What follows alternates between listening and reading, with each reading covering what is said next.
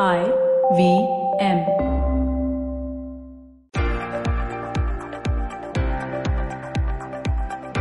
Welcome to the Equity Sahiya podcast with Motilal Oswal Asset Management Company. This podcast will delve into the investment insights and philosophies of Motilal Oswal Asset Management Company and speak about the frameworks used by them to assess various sectors for investment. Folks, welcome to the show. Today is a blockbuster episode. I have not one but two guests. This is the Investor Playbook. We're taking a lot of questions from listeners, and my guest today, Srilunkar, Senior VP at Motilal Oswal Asset Management Company, and a bonus guest in the form of Ashish Somaya, CEO at Motilal Oswal Asset Management Company. Ashish, welcome to the show. Shrey, welcome to the show. Thank you both of you all for doing this for us. We have a whole bunch of questions that our listeners, people on social media have asked to answer, because when you invest in equities, it's so much more than just finding the right stock or right mutual fund. There are so many more questions now. Okay, so we're going to go through all these questions. There are about 7-8 of them. Feel free to, to just add in your thoughts the way it goes. We're just going to have a nice free-flowing conversation. Shrey, I'm going to start with the very first one. I think this question, in many ways, it's my own question. I think this is what people should probably give some thought over instead of just blindly, just starting and saying that I'll buy this stock today or I'll sell that stock tomorrow. I think that the starting point for any investment in equities for the long term, and I'm clearly stating that for the long term, should be built with a framework. That framework includes expectations and a certain philosophy. Now, whether you want to follow the value school of thought or growth or momentum or whatever, but I want to start with this one. So how does one build this investment framework or philosophy in investing in equities? So one of the most basic rule, which ironically becomes a cardinal rule also, is that you got to invest in what you understand. So I think many times we try to understand too many things, and in the process you start understanding much less of everything. So first thing first, you got to understand yourself and figure out what works for you. Second, there are these labelings that happens of value investing, growth investing, you alluded to, momentum investing, technical analysis and based investing. All are relevant forms. But you got to choose a style which you feel comfortable with. And how you typically discover what style suits you is actually till the time you're not in the toughest time or in the darkest hour, you got to be very comfortable with your style. So if I'm a value investor and I'm very, very comfortable in a time when, stock markets are a bad word, that means that is my style. So bottom line is when you understand what you're doing, your conviction of sustaining drawdowns or sustaining a stock market crash and still sleep in peace, I think that is the very basic litmus test that it should pass. And then you start discovering yourself. And that is why people say that with every bad phase, an investor actually grows in stature. And the result, the cause is this and the result is that.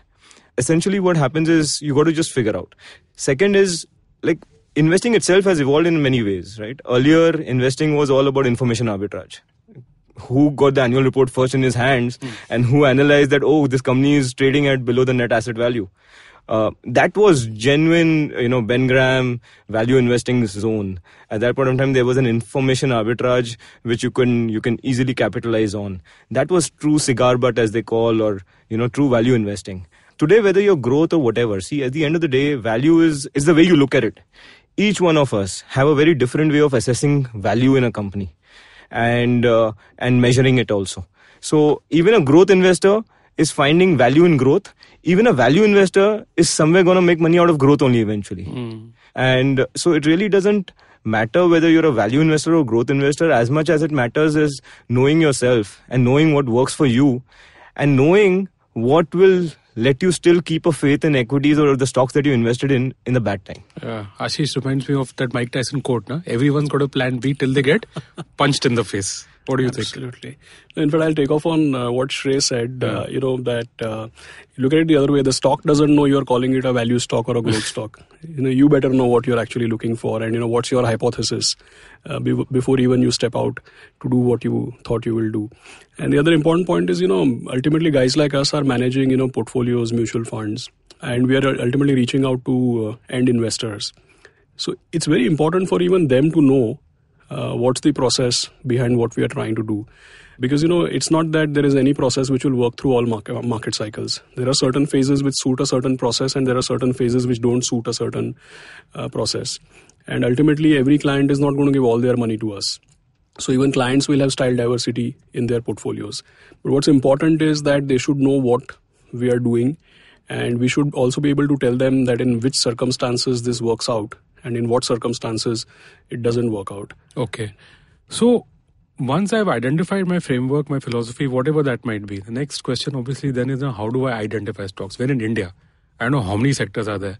If you slice and dice as per large cap, mid cap, that is one more way of looking at stocks. But, what is the starting criteria? What is the way that I should be thinking about it? Stocks, individual stocks or sectors or what? This is like, it's this big muddle in my head. There are obviously, just simplistically put, there are two approaches, a top down and a bottom up. I guess there is no need to choose one over the other, because you can really might as well practice both of it very effectively. What simplistically a top-down structure means is where you define what would be those defining changes or defining emergence of trends that you will see happening as we move from a underdeveloped to a developing to a developed status as a country. And you think 10 years, you think 15 years, and you start hypothesizing that, okay, and then you take a lot of learning from the global experiences as well.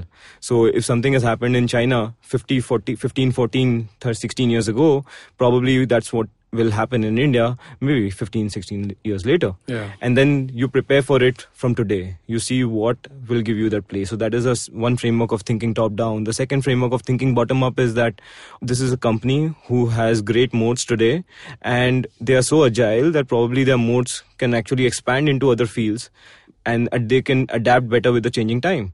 So maybe, I don't know how this industry is going to evolve after 15 years, but I know this management is adapt and agile enough to take advantage of that situation. Okay. Just a note for the folks that if you want to listen to more in-depth analysis of sectors in India, listen to the previous episodes of Equity Sahi. Shreyas talked about a whole lot of sectors, banking, insurance, infra, cap goods, pharma, consumer, all of them. So you want to just check out those episodes. Ashish, one more way of asking this question, the same one that I asked to Shrey, is essentially that one question that all of us in the market start our day with, kya lagta hai? In the sense that how for someone who's interested in holding on to equities for the long term, which I think all of us should be, what is this deal? How do you look at this stock selection thing? Is it something that should, keep everyone awake at night, ki just, choose karo and then that's it? No, I think that ideally it's not supposed to keep you awake at night because we are out here talking about investing. We are not talking about trading. So let's isolate that in the first place. The second important thing is that a lot of people really look at stock as a stock, but ultimately, like Shrey described, we are buying a business. And, I have the opportunity of meeting a lot of investors. And a lot of our investors are actually high net worth or affluent people. And very often I ask them this question that, in your business, if I tell you that how much time will it take you to enhance your profit margin by 5%? Without compromising the volume. So most people tell me 4 quarters, 8 quarters, 3 years. So I say that when you are investing in the stock market and you are buying businesses of other people, how much time do you think it takes them to manage certain parameters? And then that sets them thinking. So I say that, look, so for your business, you're very clear that it takes you quarters and years to achieve targets. But when you invest in somebody else's business, you want to check every morning what has changed. Yeah. So every morning only the price changes. The underlying business is completely different. Okay, now I've got my framework right. I've got my stocks right. Valuation nahi jam raha hai, boss. The whole thing about valuation, right? Because, I don't know how right or wrong this obsession is. I just want to get into this entire valuation thing because it's also related to the timing of buying. A lot of people are obsessed with getting the timing of the decision right. Okay.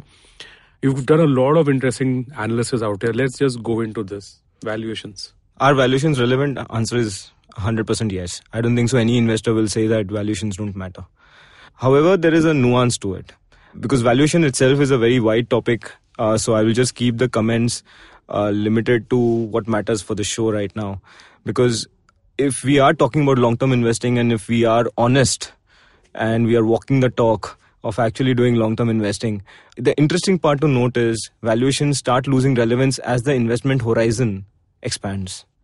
And there is enough data, there is enough analysis that is out there. We ourselves have done a wealth creation study, and studying this aspect in depth, and the outcomes are there, very detailed. But one or two, for the purpose of this podcast, what may be worth mentioning is that if you look at Nifty, in the last 5 years, we've given the same returns as we've given in the last 15 years, very broadly speaking. But in the last 5 years, 70% of those returns have come from re-rating, which is valuations expanding, not the earnings. It's not earning driven, it's valuation driven. However, if you look at the last 15 years of the same Nifty, only 30% of the returns has come from valuations. Wow. Whereas 70% of the returns have come. And now if you were to look at the same data over 30 years, a longer time frame, only 10% of the returns would have fluctuated because of you getting your timing right. And the other part is, what happens is invariably in the attempt of timing, it is actually you're landing up trading also. Because what happens is, when you're trying to time too fine, you will get it right half of the times, you will not get it right the remaining half of the time. So eventually it ends up becoming a zero-sum game, more often than not. There will be some who will get more lucky, there will be some who will get more unlucky also. So what happens is, even if you were to choose the top 150 stocks, or top 10 stocks out of those 150 stocks with the complete benefit of hindsight, and you would have invested 15 years ago, even those stocks have gone through 40-50% drawdowns. And you would have timed it, but to time it every time, you got to be lucky, or you got to be literally very close to God for him to come and whisper it in your ear. But if you get out of it and you're not able to get in at the right time, you would have missed what lies ahead. Okay. Folks, small note again. Shrey just spoke about the wealth creation studies that Motilal Oswal does. They've done this for more than 20 years, started in 1996. Yes. So you want to just go to the website and have a look at the wealth creation studies. Each and every one of them are available in the PDF format, available for download. We've also done 2 episodes with Srinath Mithun talking about the wealth creation studies. Ashish, do you get asked this often, sir, आपने ये stock क्यों लिया? इसका तो valuation इतना बड़ा है. Why do you want to buy expensive stocks? So, what's your perspective on this? Well, we do get asked a lot, and last 2 years all the more, because irrespective of what strategy you follow, one of the challenges of the last 2 years has been that 2017-18 people made a lot of return, and 2018-19 it's practically nothing. So now you are in 2 years you practically not made too much. And in hindsight, everything will look like, where was the value and, those kind of questions. But I think that when you speak about valuations, there's no simple answer. It's very, very nuanced, like Shrey has already mentioned. There are a lot of moving parts. Most important one being, what is your holding period? And over that holding period, what kind of growth trajectory the company is going to. And when you enter, how much of that is baked in? So, sometimes you might realize that, okay, maybe a couple of years is baked in, and you will not be able to price it to perfection. And if your holding period is longer, then you will be able to. The second thing to keep in mind is that a lot of folklore of the stock markets, all the folklore is actually about saying that, if you had bought this stock in its IPO, then this is what would play out and stuff. So all the folklore is all about long-term investing and buying and holding on to great companies. And then I really struggle to reconcile when somebody asks me, last year you bought that stock at this price. So then I tell them that, somewhere you need to reconcile what you forward on WhatsApp and email and Facebook versus what you actually practice. You need to reconcile it a little bit and need to give us more time to demonstrate what we are actually trying to achieve. And not to stretch a lot, but I'll just give you one last example. Sure, please. A couple of years back, and this is not a recommendation, we don't have it in our portfolios. Shrey doesn't have it in the portfolio. A couple of years back, this very famous company got listed. The owner of DMart, that is Avenue Supermarts. Why I'm taking this example is because there is a very famous analyst who wrote a report on this company. Okay. It became so famous that in one of the pink papers, it got covered. Achha. And being in the field, that on any given day, hundreds of reports are written by very brilliant analysts. All of them don't come in the pink papers. This report came in the pink paper because this gentleman actually said that, yes, it looks expensive right now, but he made some projection of 2027 and said that in 10 years, it will make a lot of money. His view. We are not debating his view. That's not it. But why it came in the pink paper is because it was panned like nobody's business. It's like, when there is a bull market, you guys write anything. How can you write a report with 10-year earning projection? What do you mean? It is expensive. How can you write 10 years it will make money? So that set me thinking that in 1995, somebody dared to write such a report on, HDFC Bank or Infosys or whatever it is. Pretty jayega wo bhi. He would have been panned the same way. But in 2005, we don't know. So that actually made me think that what is the biggest mistake of this report? What is so wrong with this report? And then I realized is that, how dare you make a 10-year report and send it into a market where people can't think beyond next quarter or 1 year. I mean, the market works on 1 year forward. We all know it. Correct. Right? Yeah. So I think that's the problem. I think the market, my net learning is that the whole market works on 1 year forward as a thought process. And it has no space for anybody to come and even say that, look, please pardon the valuation for a year. I'm looking at much beyond. Yeah. And I don't know whether I'll be able to time the entry perfectly or not. Yeah. So you need to give that much space to an investor. That's the point. Exactly. I think valuations are what? They're just two factors out there. The actual multiple that you're giving and the earnings growth. And no stock there can't be a divergence between the two forever. Shrey, you were saying something. So also what happens is the same point, right? At the end of the day, if you know your subject and if you know yourself and if you've done enough depth, you've gone to the enough depths of the businesses and the nuances, you will tide a problem as well as the promoter will tide the problem. Because you're an owner of the business. Because you actually, when you invest in equity, when you invest in stocks, you become a co-owner of the business. Yeah. So you have to have the same level of belief and the same level of confidence in your own self and your own ability to be doing it. Because, valuation is such a subject that today, most of the valuable companies globally are loss-making. It's the venture capital and the private equity money that just keeps funding those losses. But they are the most valuable companies with a hope that they will make money 10 years, 15 years, 20 years down the line. But so valuation is a concept which is genuinely beauty lies in the eyes of the beholder. For someone, a PE of 60 will be cheap, and for someone, a PE of 5 will be cheap. A metal stock at the PE of 20 will look extremely expensive, but a FMCG stock at a multiple of 20 will look extremely cheap. So it is understanding yourself, what works for you, and what works for you is dependent upon how long you hold a stock. And in that journey, there will be times when the stock will be down 50%, 60%. But at that point of time, it's your conviction at that moment, at that hour, that will determine, are you going to benefit out of long-term power of compounding or is just going to be a talk or are you going to be able to walk the talk? You're going to get to the power of compounding later on in the show. We are right now going to take a small break. Don't go anywhere. We'll be right back. Hey, this is Shridaditya. And I'm Amit Doshi. And we host Shunya One. It's a really fun podcast where we talk to some of the best entrepreneurs in the country. Yes, talking about everything from their startup challenges to what they're building and all the future of technologies right here. So catch us on the IVM Podcast website, app, or wherever you listen to your podcast from.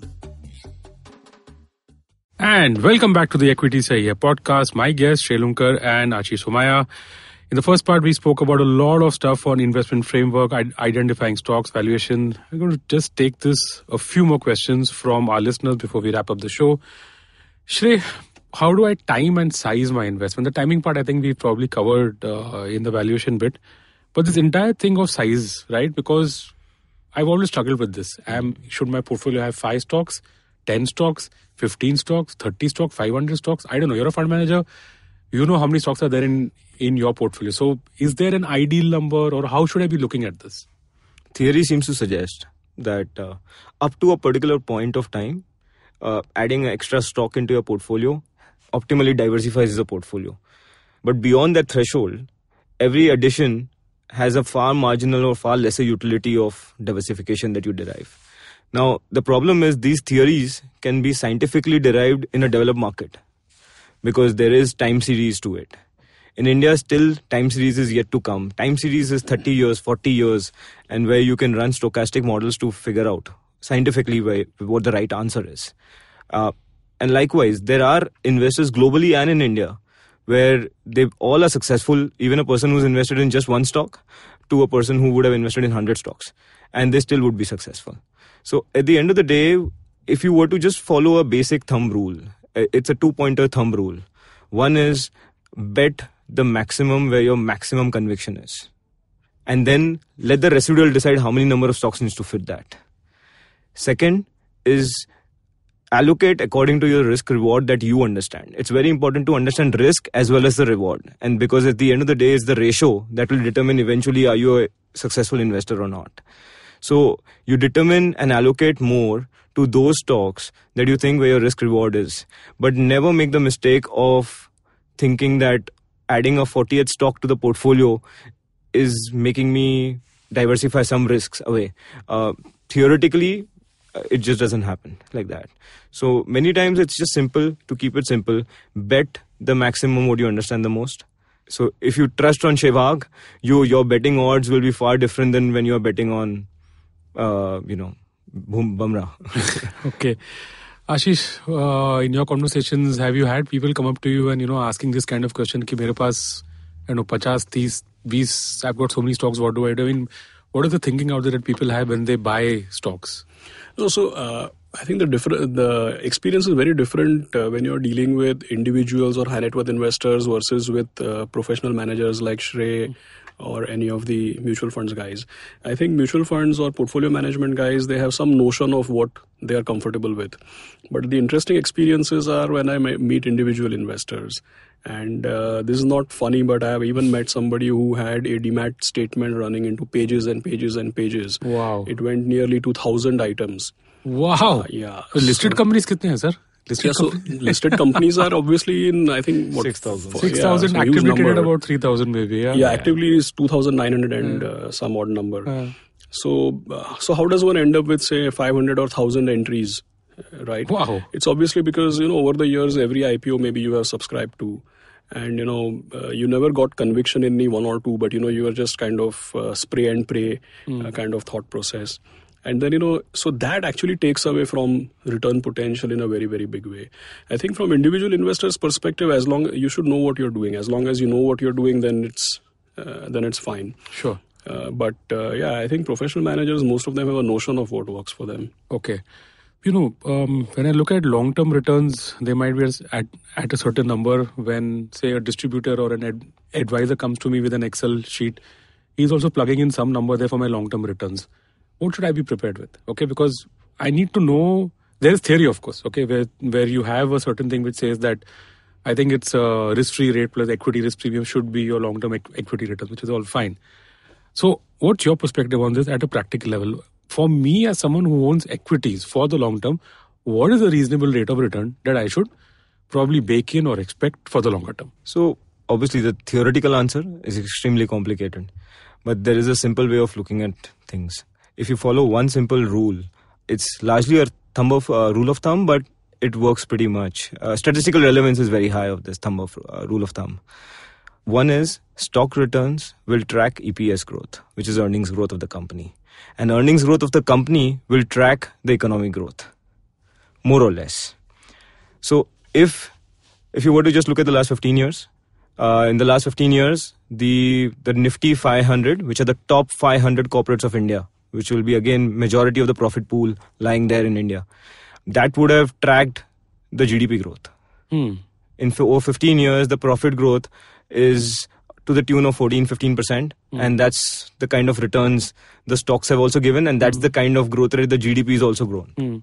The only difference is, and which is the more interesting and the nuanced part of it, is if you split this 15 years in the block of first 5 years and the last 10 years, you will understand another economic concept, which is the concept of earning multiplier.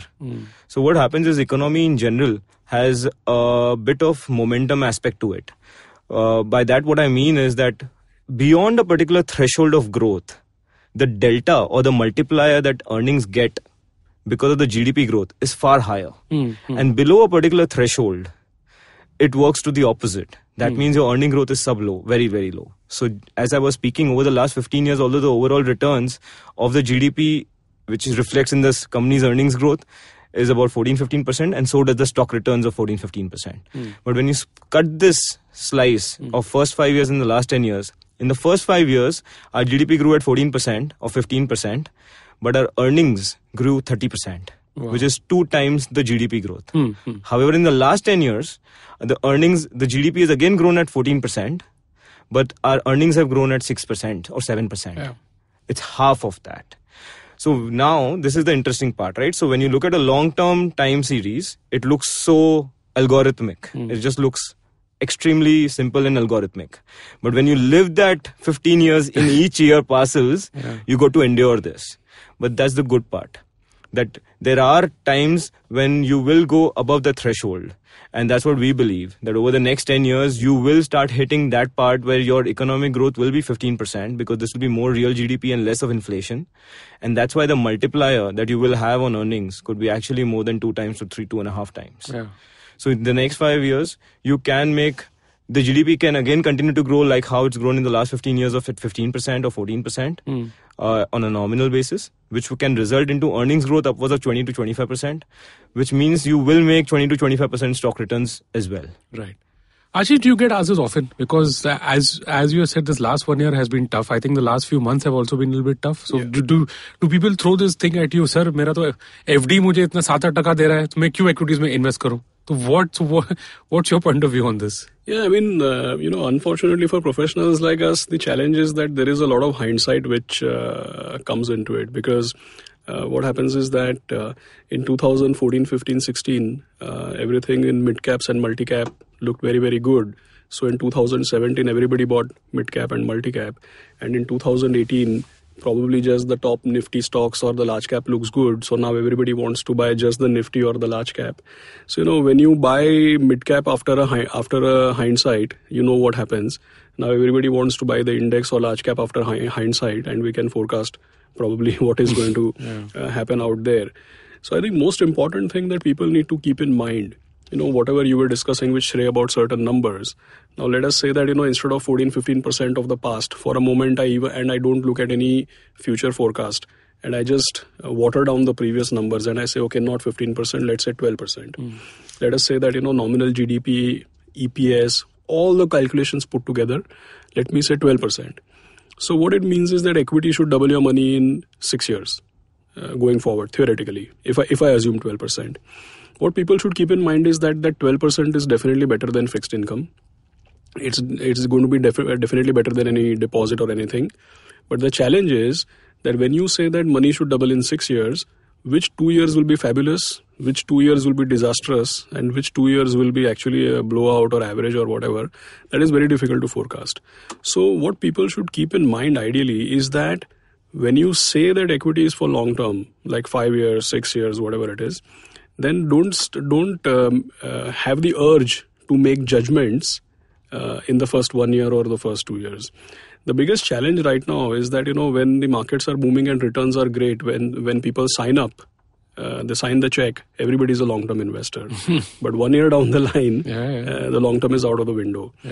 The other thing which I've realized is that, and my learning, which you should never do in the stock markets, people are always in a hurry to decide what is right and what is wrong. Achha, okay. Yeah, so, let us say when you're investing, you are a long-term investor. Everything looks good. But at the end of 1 year, if your return is less than FD or if your return is minus 10 or something, then you are in this very big urge to make a pronouncement right there that this is wrong. This fund is wrong, this manager is wrong, this stock is wrong, the market is wrong, the government is wrong. And my learning is that in the markets, there's no right or wrong. There is only context and there's only perspective. So the first rule for being an equity investor, if you really want to materialize whatever folklore you have heard about, the first rule is never to draw conclusions. And, stick to what you came with in your mind, and only then you'll be able to actualize it. In a 5-year journey, if you're prone to making conclusions in the first 20% leg of the journey, then I don't think you are going to materialize anything, actually, if you ask me. Okay, last question on the show is I actually want to end this on a positive note, okay? Because I had just a few days ago I had tweeted कि मेरे 2 साल हो गए. There's an SIP that I have. Mid-cap SIP. That's what I said कि thankfully my capital is the same. Whatever I won't get into what fund and all that. How bad is bad? Where are we right now? Okay, and as someone, you guys will agree and you you have also... a huge following on Twitter. अरे उससे कोई फर्क नहीं पड़ता यार. Yeah, but I hope that all your followers appreciate sarcasm and they can understand when you're being sarcastic. Because I can understand you are being sarcastic. I need to put a sarcasm font नहीं है अभी तक, but I've started to slowly add, a /s to say कि अच्छा, this is a sarcastic tweet. But yeah, come on, this is, honestly, as guys who are at the mutual fund side, I'm an investor. It's simple. When times are bad, you're supposed to just either invest more or just stick to the process. Yeah. So I'll tell you something even more. What I realize is that, at the drop of a hat, people say things like, be greedy when others are fearful and be fearful when others are greedy. Buffet ने बोला है sir. तो that's not meant only for forwarding to each other and putting, nice quotes in your offices, right? That's meant to be practiced. Yeah, I agree. So, yeah. So it just, let's end on a very positive note. Where are we right now? I remember that we on the banking episode, you'd spoken about how if the PSU banks were to provision everything, they would, so let's just put this into a big picture perspective and wrap this show up on a positive note. How bad is it? What are we looking at? So generally, big picture can get very big. So just to keep the big picture a little short is, are things bad? Answer is yes. Have things got extended and overextended over the last 10 years? Answer is yes. But the fact is, over the last 10 years, honestly, we've seen a lot as a country. A lot. Absolutely a lot. And more so in the global context, even more so. And which has just gone to make us absolutely even more solid. My view, personal views. But, one measure, if you want to just look at, is at the end of the day, when you look at the health, we talk about growth rates and all that is fine. But at the end of the day, it's the, any company. If you're a businessman today, all that matters to you is what is my profit margin. Profit margin is one of the, amongst many, but one of the more simpler ways of concluding how bad is bad. And if you look at the profit margin of GDP, which is calculated by profits to GDP, the corporate profits to GDP, we are today at 2.8% of GDP is our profit margin at a country level. This number was last achieved in 2013 or 2003. So we are almost 15 years behind now. Wow. Okay. Yeah. Now the good part. So this was the bad part. Now the good part is that in 2008 we went to as high as 5.5%. Almost twice that. Almost twice that. Yeah. Now the point is, can we get there? Our view is a resounding yes. In fact, if all goes well, over the next 10 to 15 years, we may even set a new higher benchmark than 5.5%. Possible. And that is what was the concept of earning multiplier, which I alluded to before. That the real GDP growth goes above a particular threshold. Your velocity on earnings is a multiplier. And there will be a phase over the next 10 years, there will be a 2-3 year phase when you will see actually earnings grow at 30%, 35%, 40%. And that's what creates the maximum wealth. Now the problem is we are busy answering when. But the problem is actually the easier way to deal with a problem like that is don't ask when. Just believe it will happen over the next 5 to 7 years and stay invested through the course, because when it will come like a tsunami and it will be the most roaring bull run that we would have seen. That's a really positive note. Ashish, equity sahi hai, mutual fund sahi hai. All of this has been told to us. I think now we're at 2.5 crore SIPs or about 3,000 rupees each per month. So the tap is about 8,000 crore per month. Yes. So there are still a lot of believers. Yes. On the ground, I've heard people are saying कि थोड़ा सा fatigue आ गया, लोग सोच रहे हैं कि continue करें, नहीं करें. What you just said a while ago was so on the point that when you have a 5-year return of 15%, it doesn't mean every year you'll have 15%. Of course, yeah. Some days it'll be up, some days it'll be down. How should investors ideally treat this period that we are going through to get set for the period that Shrey is talking about? Yeah, so in fact, numbers can be very interesting the way you cut it. You just look at it this way that, some of the funds that we manage, the 5-year CAGR is double digit. And the last 2 year CAGR will be practically next to nothing, a low single digit. So what does it mean? It means that for a guy who actually remained invested for 5 years, at the end of 5 years, he still has, a respectable number. But that 5-year number is delivered after delivering nothing in the last 2 years. So a guy who started 2 years back, he's unhappy, but he also should keep in mind that how his 5-year journey might actually. So there are times when returns are front-ended and there are times when returns are back-ended. And it's only important that, like I said before, that you stick to plans. Also keep in mind that in any 5-year time frame or 6-year time frame, if you expect that money should be doubled, and you realize that, okay, if you're a smart cookie, you realize that the first 2 years nothing has happened, it means your return is going to be back-ended. That actually it means you should be doubling your bets. Yeah. Or you should be at least increasing your commitment. So I think there are ways to think about these things. And it's not for no reason that we say that when the going gets tough, the tough get going, because that's when the intelligent people make more money. Great. So I hope that all the listeners on the show are intelligent enough, I'm sure they are, to make more money in the long term using this episode as a nice framework to be prepared, because that's how equity returns are. Just stay in for the long term. That's been the focus of our episode so far on the Equity Sahiye podcast. This is a wrap on the Investors Playbook by guests. Today, Shrelunkar, Senior VP at Motilal Oswal Asset Management Company, and the bonus guest, Ashish Somaiya, CEO at Motilal Oswal Asset Management Company. Thank you so much, Ashish. Thank you so much, Shrey, for joining us on the show. Thanks for having us.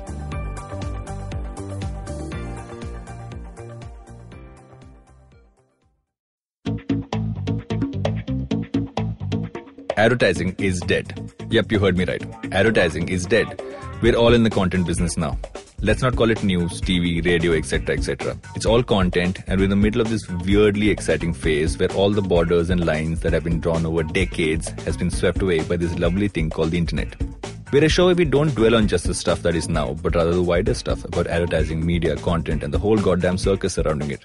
Tune in every Tuesday for our weekly unboxing of the mystery box we used to call advertising. I'm Varun Dugirala, co-founder and content chief at The Glitch, and this is my new podcast, Advertising is Dead. Hi, I'm Satyajit. Hi, I'm Racheta. We are from the Open Library Project and we host a podcast called Paperback. Paperback is a podcast where we engage with stalwarts and experts from various industries, suggesting non-fiction titles that contributed to their journey in a big way. We've had guests like Anjali Raina, Dr. Marcus Rani, Dr. Swati Lodha, Ambi Parmeswaran, Apurva Damani, and many more on our show Paperback. Find new episodes every Wednesday on IVM Podcast app, website, or wherever you listen to podcasts.